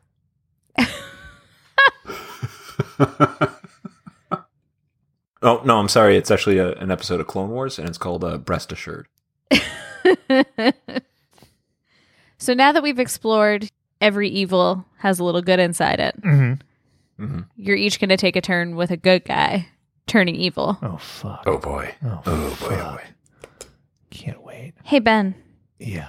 Tell us about the time that Captain America turned evil. Oh, no. Ripped from the and headlines. Why? And then name it. So, that bastion of humanity, Captain America. You know, they call him a Boy Scout. They call him the perfect man. But I say nay. Beacon of masculinity. I say nay. Because one day he was hanging out and he was like, man, I love America, right? And then he saw, it was last November, I believe was the time frame. And he had been reading on the internet these conspiracy theories about like trafficking and things like that, right? And he didn't like what he saw on those days in November. And he took action. And he went to the Capitol. And he was wearing like a fucking like headdress or something. And then... like an elk pelt. Yeah, and he kept screaming, I am the law. The name of the story is Fighting for Truth. Captain America, definite conservative, right? No. No? Captain America, in fact, has examples from like the 50s where he is anti-racist. Well, not anymore. Hey, Dave. Tell us about that adventure that Simba had, the Lion King, where he was evil. So in Lion King, there's a passage of time that's not really accounted for. You know, he meets Timon and Pumbaa when he's a young cub.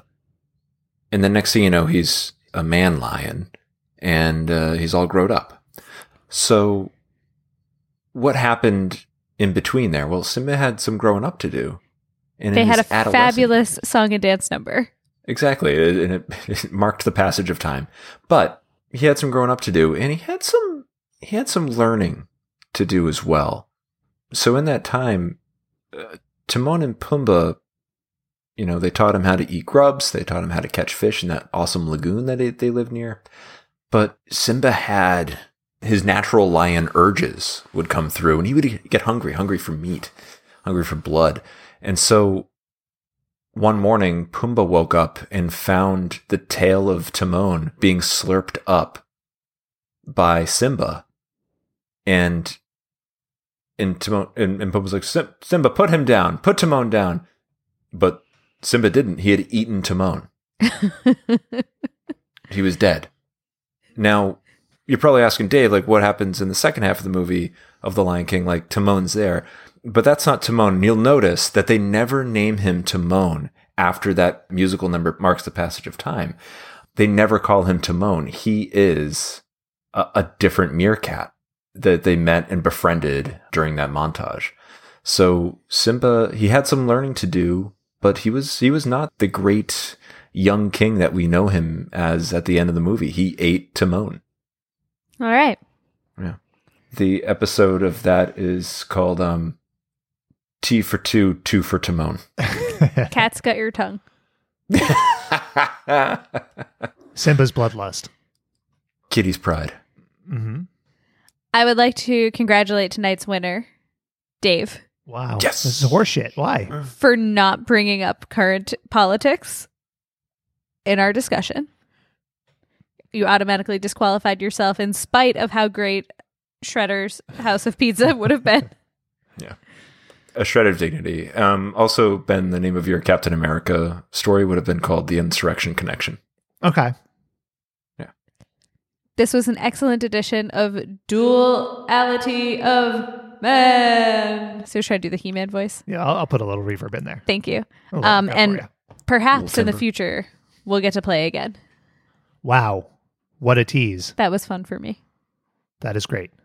Listeners, hit us up at hashtag Pooality of Man with your scenarios. That's hashtag Pooality of Man. Ask for it in your local grocer.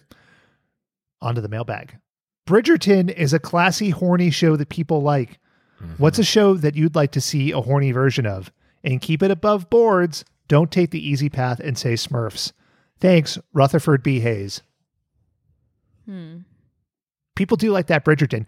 I haven't seen it, but Shaylin, I know you've watched it. I did watch it. And anytime that I've walked into the room when you're watching it, there's people, they're just railing. Shaylin just shut it off. Yeah. No. There's a flush in the room. Like, they're just railing all the Literally time. every single time that Ben entered the room when I had it on, people were fucking. I'm here for it, but man. My wife watched that show really quickly, just in like a week. And I would come down.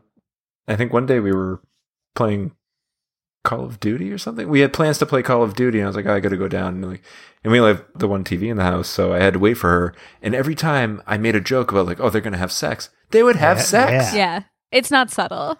It's hot sex. It was great. Great to watch. Netflix is hottest. Yeah. I'm trying to think of a show where there's actual like ST anywhere that would make it ST. Sexual tension. Thank you. Nobody would know what that means. Great stench. Yeah, that's right.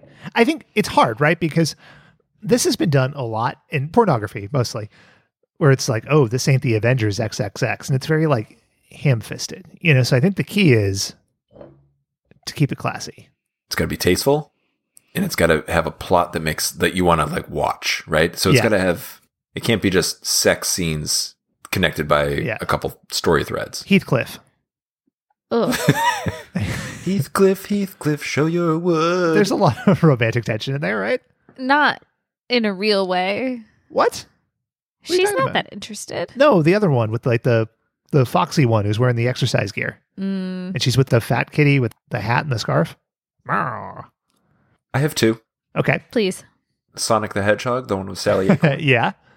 You might come for Sally Acorn, but you stay for Sonic's Big Blue Blur. Gotta go fast. Yeah.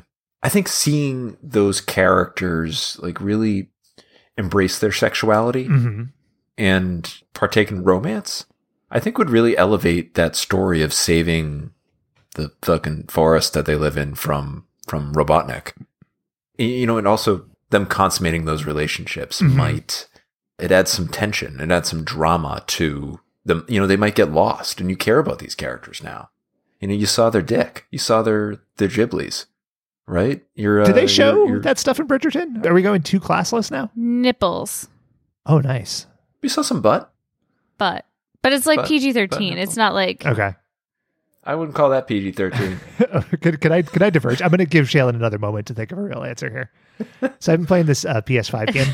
Bridgerton? No. It's called Ghost of Tsushima. And you are playing as a samurai. And it's a game where you're running around a world doing shit, but you can make yourself get more health by going to these hot springs that are spread throughout the world. So most of the time you're in like gear, you have armor, you have a cloak that you wear. But when you get to these hot springs, every single time there's a scene, it fades to black, it fades back up, and you see this dude's like, he's just naked. You see his fleshy ass as he climbs into the hot springs. And it's like, you see him disrobe? No, you don't see him pull anything on or off, and there's no side dick or anything. But it's like a side swipe. It's just like this is like his white, black, fleshy ass. Here's his butt. You can't skip sack it. Shot. There are so many of these hot springs. Like I know this man's ass intimately. Anyway, the Tangled TV show. You get to see Rapunzel and Finn develop their relationship. Okay. There you go. There's an answer. Okay. That's a show that would be compelling, and I can guarantee you housewives everywhere would break streaming services, overloading the system to watch it. Do you know... They're breaking their stream and they're overloading. I gotcha. I gotcha. I hear you. The animation team who worked on the movie Rapunzel to animate his face, Finn's face, they had a cat, and then the cat also had a dog. They hung up pictures of just famous Hollywood men who were just revered for being attractive. And they brought in every straight woman they could find in the building. And they were like, tell us what about this face you like best. And they just put all that shit together to make that character. He's the ideal male. Yeah. In conclusion, probably make for some hot scenes. Yeah, he's a real Gene Screamer. For sure. Gene Screamer. That's what they say when they show Gene Kelly. Yeah, or Gene Hackman. Gene Kelly was the motion capture guy for Ghost of Tsushima, so I think it's his fleshy white ass that I'm seeing fucking Gene 8 times a Kelly's day. ass was much more taut than the animation in that. First of all, that's not true. Don't say that about Jinsakai. It's a tight, fleshy ass. Taut buttock. Mm-hmm. I also would think that Batman the Animated Series. There you go. Okay. Would be a good one, too. Ben, have you answered yet? Yeah, Heathcliff. That's a real answer? Yes. Fine. Yo Yogi. Yo Yogi is the answer. Wow. No, it's Heathcliff. Shaylin, I can't believe you picked Muppet Babies. That's disturbing. I'm serious. Yeah. Fantastic Max. Oh.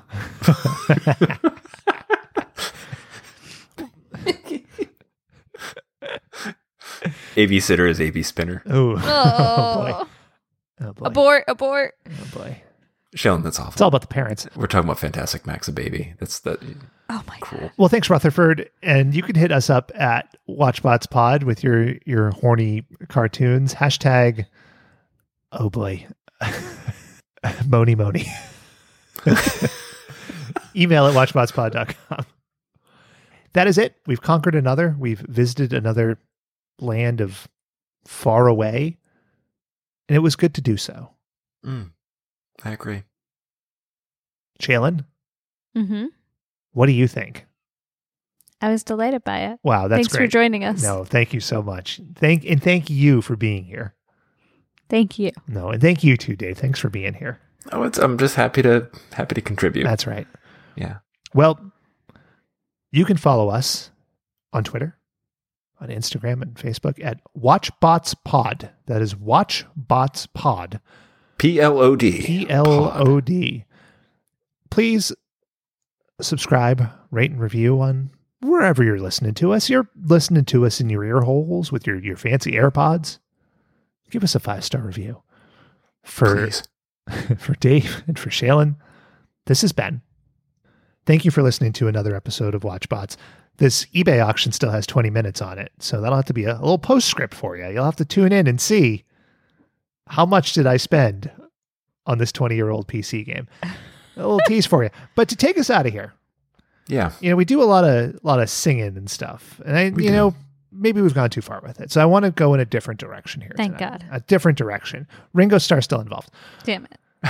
I want to hear an ad read for the new HD TV show, Bone and Down, by the Ringman, pitching the show about me installing sex mirrors for competition, I think, is where we went with it. I don't know. Give it a shot. We'll do it the way all the pros do, on the fly. Yeah. We'll do it live. Tune in Tuesday. You have to see. But it's a show about cats. we met a cat. Boning down. What the wiggity? Tuesdays at 7. When I asked for an ad read, I made an ad. You did. I did. It was Ringo Starr being very surprised by the salaciousness of the content in front of him. I've eaten packages of saltines that were less dry than that. Whole packages. But that's okay. What was he seeing on screen? He was seeing you install sex mirrors while people were boning underneath you. Oh, they're boning underneath as part of the show? Yeah, that's the contest. Installation? The contest is they have to be able to accomplish it while you're in the room, doing construction. Also, I lied. I want to hear Ringo Starr sing the theme song to Bone and Down, which is to the tune of Octopus's Garden. I'd like to be... it's to the tune of the Growing Pains theme song. Which one's the Growing Pains theme song? I'm so... Show me that smile God. again. How do you do that as Ringo Starr? I'm not good at the Ringo Starr impression, you guys. So when you add these extra layers, it makes it really bad. Like worse than bad. Show me the song again. You can do a different celebrity. Yeah. You could do a David Bowie. You could do a Paul McCartney. I'm not a boy. You could do Joe John Biden. Lennon. You could do Joe Biden. Mm-hmm. You do a great Joe Biden. You were telling me you're both full of shit. You could do a Bridgerton. Yeah. A Bridgerton is going to sound very similar to my very bad Ringo Starr. Okay, what's a celebrity impression you have that you're proud of? I don't have one. I don't do impressions. That's not my strength. Oh, Shaylin does a really good Mark Wahlberg. Yeah. Fuck you. Come on, give it a shot. Yeah, do you met best Mark Wahlberg? Come on. I don't want to. I don't like it. Okay, okay. All right, how about this? You sing it. I got it. No, that's not my job. I host the show. How about, you don't have to do an impression, but we do need a version of Bone and Down, but it's sung to the theme of Sonic Underground. There's a rhyme. There's a rhyme scheme in there. Now we're boning down. Hanging mirrors down. Their mother must be found. Their mirror must be found. Their mirror must be hung. And we're boning down. Goodbye. Show me that smile. Don't waste another minute on your crying. We're nowhere near the end. We're nowhere near. The best is ready to begin. As long as we got each other, we got the world spinning right in our hands. Baby, you and me, we gotta be the luckiest dreamers who never quit dreaming. As long as we keep on